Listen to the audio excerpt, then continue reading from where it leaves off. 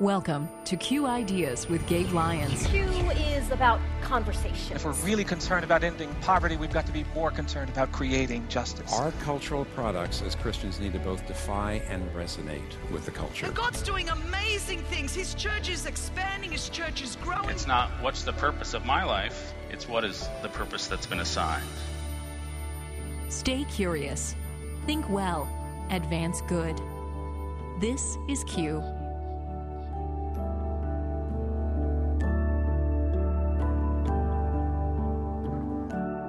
Seven, 8 years ago, I came to this inconvenient conclusion that I didn't love the Bible. And that's kind of tough when you're like a full-time minister and evangelist whose job is to preach the Bible. And it was just like, man, I know the Bible. I can quote the Bible. I've been in the Bible my whole life. But man, if I have to choose what I'm going to do for encouragement or something at a free moment, the Bible is not the first thing I go to. Okay, that's not an admission one might expect at the start of this week's Q Ideas with Gabe Lyons. I'm Paul Perot from Faith Radio. That admission is from Nick Hall of the Pulse Movement. And actually, I've heard similar admissions from other ministers. So how can we not just help people gain a knowledge about the Bible, but a love for God's Word and a love for God fostered by His Word? That's the topic today. Gabe, we look forward to your conversation with your friend Nick Hall. Now tell us about Nick. He's the visionary of Together. He's the author of the book Reset, and he's the founder and chief communicator for Pulse Movement. But the way I talk with Nick, I mean, he's an evangelist, and you don't get to meet a lot of people these days who say, hey, what do you do? And he's like, I'm an evangelist. That's what I do. That's what I'm called to do. And so we're going to get into a lot of the work that he does, some things that he's been launching lately that are just going right to the heart of this generation and helping bring them along to spiritual maturity and to understanding who Jesus is. So let's listen in now. Well, Nick, welcome to the Q Podcast. I'm so glad we're going to get a chance to hang out here and talk a little more about your world and some of what you're seeing in the culture at this point. Yeah, Gabe, great to be on. Well, you know, you were with us at our most recent virtual summit, and I just remember one of the things that one of the quotes that just stood out in my mind from those couple of days when we were talking about what was happening with the pandemic and quarantine and just where people are at mentally. You said this is the greatest evangelistic opportunity in our lifetime. And I want you to just expound on that. Why is that? We live in an age where it's so easy for people to put their trust in everything around them, whether it's our money and our material possessions, or whether it's our plans and all the activity we have going on, or it's our health and safety. And so these are the comforts, if you will. And I just think like we're living in an age right now where it's just disruption everywhere. And so I just think when these times happen in history, and uniquely, this time is happening for the whole world at the same time. There's never been a pandemic where the whole world has been digitally connected. You know, we've had these like isolated events in corners of the world that spread, but there's no like connectivity between them, where now we are all seeing at the same time what's happening in Wuhan or what's happening in South America, Central America. And I just think there's this longing for things at this moment that only God can answer. And so I just have found people are so open. They're asking the right questions. All of the things that they've placed their identity in that are never going to satisfy have been shaken. And we're just seeing an incredible response to the gospel, incredible conversations around the gospel, even in the conversation around justice. I just think all of this, it's just a disruption of the norm that has to point us to something that's true and good and eternal. And that is the gospel. Yeah, Nick, you've focused so much on the next generation. I mean, so much of your evangelism, you don't hear of many people these days who call themselves an evangelist, right? That seems like something in previous generations. There were a few. When I think about our generation and the younger generations, you're one of those that just stands out, that this is your calling.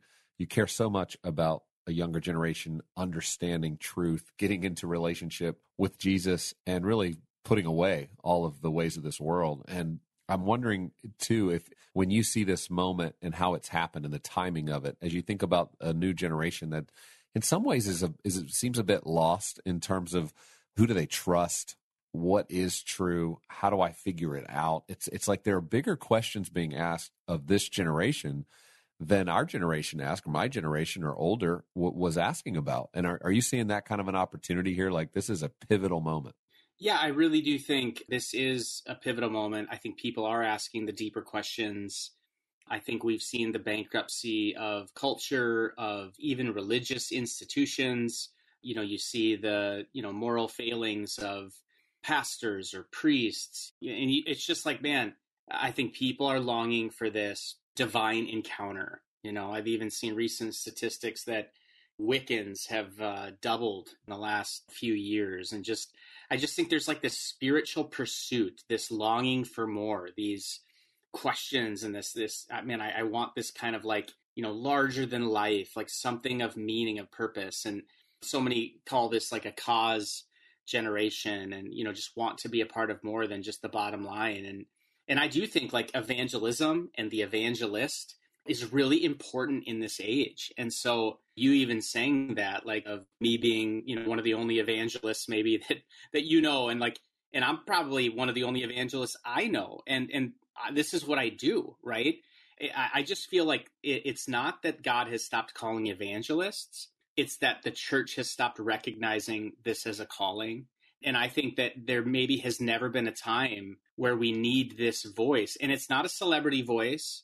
It's not a televangelist voice, but it is the voice in the room that is beating on the table and saying there are people around us who are hurting and dying. This isn't all about us. We have a message to share, and people were created for this message. Yeah. I think some people are intimidated to do evangelism. The average Christian just is not sure what to say, how to bring it up. They don't feel equipped. They don't feel like they know how to give an answer for every single question that might come their way. What I love about people who are called to evangelism is they see it all so simply. It's like, it's not that complicated. I think of Billy Graham and his very simple message and how the Spirit would work through that to convict the heart. What is your perspective on that? Have you seen that same type of thing? Like there's a simplicity to the gospel if we just dare proclaim it? Yeah, there is no magic presentation of the gospel. It is Christ crucified, dying for the sins of humanity to make us right with a holy God. It's the same gospel. I mean, I remember my mom watching on a little television in our kitchen when I was growing up, and it was this like Billy Graham crusade in Russia, I think. And, he just shared this simple message. I mean, I think our local pastor in North Dakota was maybe a better preacher, He just presented it, and my mom, I remember her just audibly saying, you have to give them more than that. And then he gave the invitation, the call to faith, and people sprinted to the altar. And one story, I spent a lot of time with the Graham team and got time, with Billy Graham himself. And Billy or Dr. Graham used to say, somebody came up to him and said, Dr. Graham, I heard you tonight, and you gave the same message you gave 20 years ago. And they were saying it in like a condescending fashion. Huh. And Billy said, that's the greatest compliment I've ever received. I only have one message to give. So it's just like, I just think in all of our human thinking and ideas and wisdom, we think it has to be something more. When in reality, like the Bible says that God has placed eternity in the hearts of man. They were created to know God. Nothing will satisfy. And it is the simple gospel proclamation. And it's interesting you even bring up like tactics in evangelism or people not knowing what to say. I've actually begun to think that the greatest thing and the greatest void when it comes to evangelism has nothing to do with what we say or being able to face the tough questions. I think it has everything to do with whether we have time to actually listen to the people around us. Because I think most of us are so busy that we don't even have time for people. But if you just listen, you hear things in their life and in their heart, and it is just a wide open door for Jesus. John Tyson, pastor in New York, would often talk about evangelism, that there's two moments that people are really open to these bigger questions and getting answers and getting input and not just assuming they've got it all figured out. One is in personal tragedy or crisis, and then it's when something global happens, something that's like a natural disaster, something that's clearly out of their control, which I think is what we all understand is happening right now. And then Tim Keller, who's also in New York, I remember him describing after 9/11 how very quickly after 9/11, people went back to normal. It was like 60 days. They thought the churches would be full forever. They thought people were going to rush in, and they did for a season. But then very quickly, people just went back into life. in this pandemic moment, it does feel like it's extending on. It does feel like this is much longer than the 9/11 moment in terms of people still having to wrestle with something, and it's not going to end anytime soon. So as we think about, how to encourage people in this moment to have spiritual conversations, what would you say to somebody listening who's like, I'm going to spend time with my family. I'm spending time with people who don't know Jesus. I'm still a little intimidated about this. I've got maybe more time to listen. What are you listening for? When you're having those conversations, what are you listening for? Generally, what are you sensing when you feel, for you, Nick, when you're in those conversations? When is it that you just know the Spirit of God's like, you move in right now? Like, you've got to be bold and share truth with this person. Yeah, well, the first thing I'll always tell people is like, you have to be praying for opportunities. Opportunities don't come, and if you're not praying for it, like, you're not going to see it. But what we're talking about is like an eternal transaction that God has to do.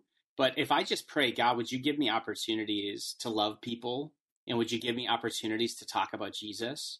I just find that those are prayers that God delights to answer, because he loves it when we talk about his son. And he loves it when we love people who are made in his image, that were made to know him, right? And so when I'm praying that way, like, then my eyes are open, my ears are open, and I'm looking for people around me. A good example, last week we had a team event. I had a young man I kind of mentor. He was in town. We were going to meet after we had this team building moment. And I just saw this man on a picnic table alone. It was kind of an elderly man and just sitting there. And I just felt this kind of prompting, like, you should go talk to that guy. And I know some people listening to this, you're maybe never going to go up to a stranger, but the same principles hold true even in your regular conversation with your friends. But for me, it's like, I've just started to get into this rhythm where it's like, man, I want God to tell me to do things. And I tell people, faith is a muscle. You have to work it out. You don't just like all of a sudden become strong. You have to start doing some push-ups or jumping jacks or arm curls, right? And so it's like, I want to exercise this muscle of listening to God's voice and trying to respond. And so I find myself talking to this man. His name was Glenn. He was 79 years old. And we just start talking. And I'm just asking him questions about his life. It turns to a conversation about, the pandemic, which is just, again, when you start to talk about things that are triggering on people's like pain or fear, you're getting to something that's like at their heart. And then at that moment, like, it's pretty easy for me to say, man, like, do you find yourself praying more in this time? Or has this made you question any things about faith or God? And not because it was a tactic, but it was so obvious that he was at this place of like fear. Here he is, like a vulnerable person, a vulnerable population. I'm like 10 feet from him and talking to him, trying to honor and respect him. But at the same time, like, I can just feel his loneliness.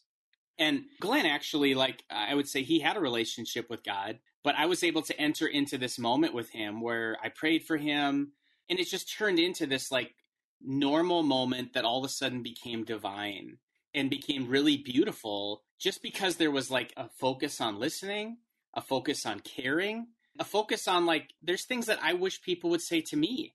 I'm not trying to like go and shove things at people, but I do want people to know that they're loved. And I do want people to know that God sees them. And I think those are the things that a hurting world desperately needs to hear and know, is that we see them, that God sees them, and that he does want a relationship with them. He does welcome them in. So one of the things, Nick, I know you're passionate about is people just being in the Word of God. And I am too. And I think, as you know, when we look at the data, biblical literacy, engagement in Scripture is just dropping so significantly. And the younger you go, the more you see that. And yet you've doubled down on that. I mean, you've been one that's just said, we have to be in the Word. This has to be part of our daily life, whether you're reading it on your phone or you're reading an older, leather-bound Bible like I read. The point is, we need to be in the Word. And I want you to share a little more about that passion. You've said for the next generation, this is critical. Like, this is mission critical to your life. And I want to know where that's coming from. Yeah, well, I mean, it's come from my own journey. And I think that's the thing that a lot of times people don't realize about leaders of things. I mean, I would even say, Gabe, for you with Q, like, it's an extension of who you are. Just this kind of curiosity and conversation and, and just bringing back some intrigue and having some bases for conversations that wouldn't be inconsistent with your life. So for me, I have had a lifelong battle with loving the Bible. I am a doer not a reader. I want to watch the movie. I want the Cliff Notes. I have a lot of friends that tell me the book is so much better. I don't have time to know if they're right, I went to seminary, and so it's like, if it's a forced discipline, I can do it. And the same is true then in my spiritual life. It's like 7-8 years ago, I came to this like inconvenient conclusion that I didn't love the Bible. And that's kind of tough when you're like a full-time minister and evangelist whose job is to preach the Bible. And it was just like, man, I know the Bible. I can quote the Bible. I've been in the Bible my whole life, but man, if I have to choose what I'm going to do for encouragement or something at a free moment, the Bible is not the first thing I go to. It's maybe not even top 10. There's a lot of things I'd rather do than pick up my Bible. And I, just started to kind of pray, like, God, would you turn my heart? Like, I know what the Bible does. I know that it changes a life. And it literally just started to change me, this relationship. I started to find incredible tools that helped me love the Bible more. I started to find resources, even I love to talk about this hip hop spoken word Bible called Streetlights. And I just love Streetlights. And then I, started to watch some of the early videos from the Bible Project. And I'm like, this is insane, and so it's like, it brought about this kind of like romance or this like relationship with the Word of God, which it's not about a book. I don't want to love the Bible to love a book. I want to love the Bible because I want to love God. And then that also relates to my calling as an evangelist, because it's like, I can tell people till I'm blue in the face to share their faith, but it's really hard to share something that you don't love and that you're not engaged with yourself. I'm asking people to share something that they don't read or that they don't know. And so I just think of it as, man, this is like the one thing that changes everything. And then when you start to have this like eye opening, then you're like, man, there's like a famine of the Word of God in our land. And that famine, unfortunately, starts in our churches. Typical successful big church in America, 1 or 2 verses of scripture in a 60-minute service. Even in the service where people are going to get their religious food, we are modeling that the Bible isn't a priority. And so this is something that I think is such an urgent thing. We've just started to call people together, to bring together an alliance of groups that are awesome at biblical resources and tools, and then just trying to start a campaign of like, man, let's just talk about scripture. Let's preach more scripture. And I want to be really clear in saying this. Like, I am not saying this trying to be like super critical or jaded or mean. I'm saying this as like, this has happened to me. In learning how to preach, I was taught how to preach in like, you take a couple verses, then you have your points, then you have your illustration.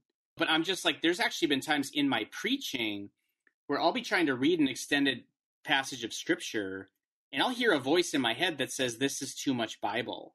And like, I'm pretty sure that's not the Holy Spirit telling me to silence the one part of this message that God promises will not return void. Right. Yeah, that's good, man. Well, and part of what you've encouraged people to do, you started the Year of the Bible project, right? yearofthebible.com, where people can read through that. And you started at the beginning of this year, which now looking back, I mean, how providential was that your team was going, let's get people in the Word in 2020. Let's start the year and start to read through it this year. But can people jump in on that if they wanted to right now?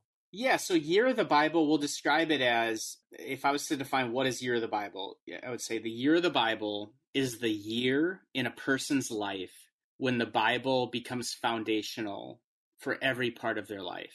So it's something that launched in 2020. For a lot of churches and groups, they've declared 2020 as the Year of the Bible. I think we're now over 190 nations that are somehow connected and involved in this campaign. And that takes on obviously varying forms. But in the US alone, we've seen like 25 million people engaging in new plans, just trying to love the Bible, trying to understand the Bible. And that's everything from like people who have never read the Bible before to somebody like me who I've read the Bible my whole life, but I have never in a calendar year gone from cover to cover in the Bible.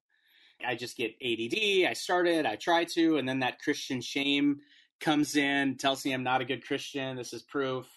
And so like, I'm going through the whole Bible this year, right? Right now I'm in Jeremiah, and I'm in a chronological Bible, and it's been awesome. So yearofthebible.com, People can start their year whenever you listen to it. Your year can start today. Churches can go on and grab resources, sermon outlines. But the whole goal of it is just to connect people with tools and resources to help them love the Word of God. And our hope is that it's going to live far beyond 2020, but it is just kind of a framework for people to prioritize Scripture for a year. And everything from the individual to a Christian college to a local church or a denomination, there's tools at every level. I remember reading in Screw Tape Letters with C.S. Lewis, how the enemy's goal is to distract, right? It's to keep us out of the Word. This is where the power comes from. Anything we can do, it's like you said, 10 times a day, you're like, I should be reading the Word, but am I doing it? I know what's been helpful for me this last year is leading a group of men and discipling them, and the power of having to prepare for that, of going through Scripture together, of processing what we're learning. What is the Spirit of God saying to us through this? I'd say for all of us, has just been transformative because it's forced us into the Word more on a daily basis, and it's helped us go deeper, not just into listening to the Word, but also how are we doing it. And so I would encourage anybody listening, if you're feeling like you're in that rut and you just haven't read the Bible, you know you're supposed to and should, it would be good for you, but maybe you're in that season where you're just like, I don't know, I'm not that motivated. You're probably never going to just get motivated. You literally have to just decide, I'm going to read a couple verses today. I'm just going to open this up for 5 minutes and just ask God to reveal something to me. And I have found what starts to happen is the Spirit of God just keeps pulling you in. There's a hunger that starts to develop for the Word of God, and it's no longer a chore. It's actually a full-on enjoyment. And you don't have to be legalistic about it. I know you're describing, Nick, reading through it every day and reading through the whole Bible in a year. That's overwhelming, right, for some people. But God just wants us to get in the Word and to just be experiencing all that He has for us there. Well, Nick, I'm so grateful for you being a part of Q this year, for all that you're doing. And in closing, tell us just a little bit more about some of the things you are doing. You've been hosting major events for the last several years. The event world is kind of stopped right now. So I know a lot of what we're doing has started to shift a little bit. But as you look at the year ahead, what are some of the ways you're spending your time? How are you looking at the coming year as you try to map out all the ways you're trying to advance kingdom work? Yeah, absolutely, Gabe. It's been an incredible time, to pivot. And I think that's kind of been like a theme word for a lot of us in the ministry world is like, man, how agile and adaptable are we? In terms of responding to the need of the moment. In our world, that means just digital simulcast, digital resources, digital content. We have a bunch of simulcast events that we're doing. We have two very big ones happening in October and kind of leading up to the election. One is called Emerging Leader Check-In. It's going to have everybody from Emmanuel Acho and Carl Lenz to Sadie Robertson, and a number of emerging voices and social influencers. The other one is really a together simulcast. We had planned on being on the steps of the Lincoln Memorial because of restrictions from the mayor and everything else. And so that'll be a mix of music and content, but both are really tackling the issue of race and injustice and just where does the gospel fit into this. And, we just really believe in, sharing Jesus and calling people to the only solution, the only answer, which is Jesus. And so that's what we're hoping to do and planning for. And those type of things will continue through the end of the year and into 2021.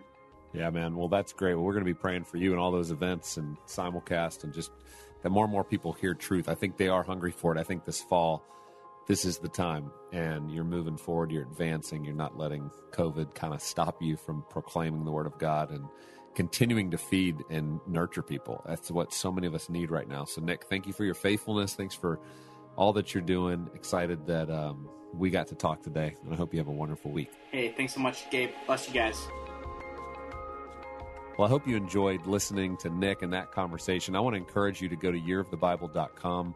It's the place where you can learn so much more about how the Bible can just become a more rich part of your experience on a daily life.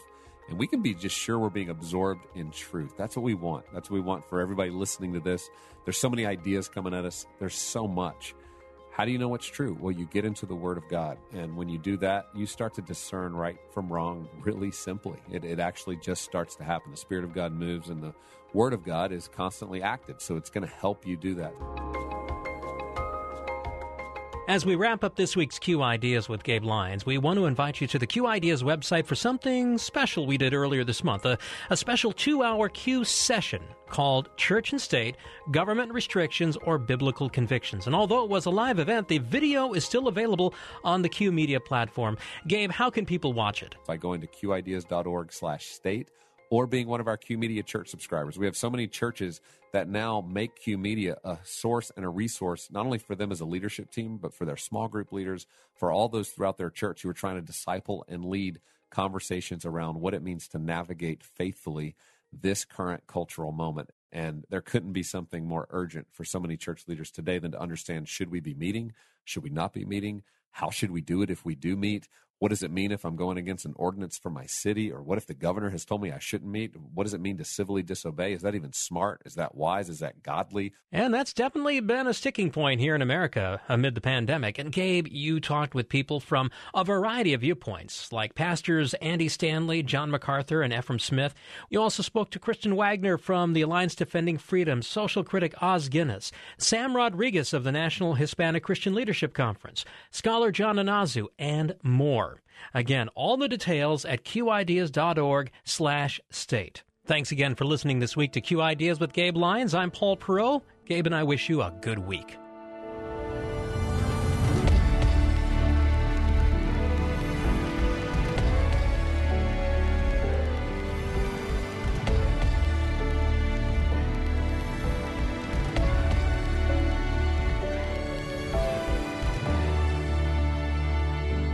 This show is made possible in partnership with Faith Radio and Northwestern Media.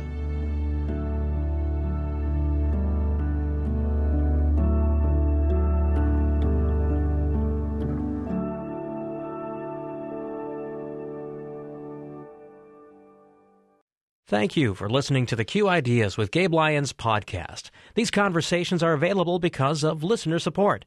You can make your gift now at myfaithradio.com. To avoid missing future editions of Q Ideas with Gabe Lyons, subscribe to the podcast today at iTunes or on your podcast player. And thank you for sharing this audio link with a friend and growing the impact of Q Ideas with Gabe Lyons.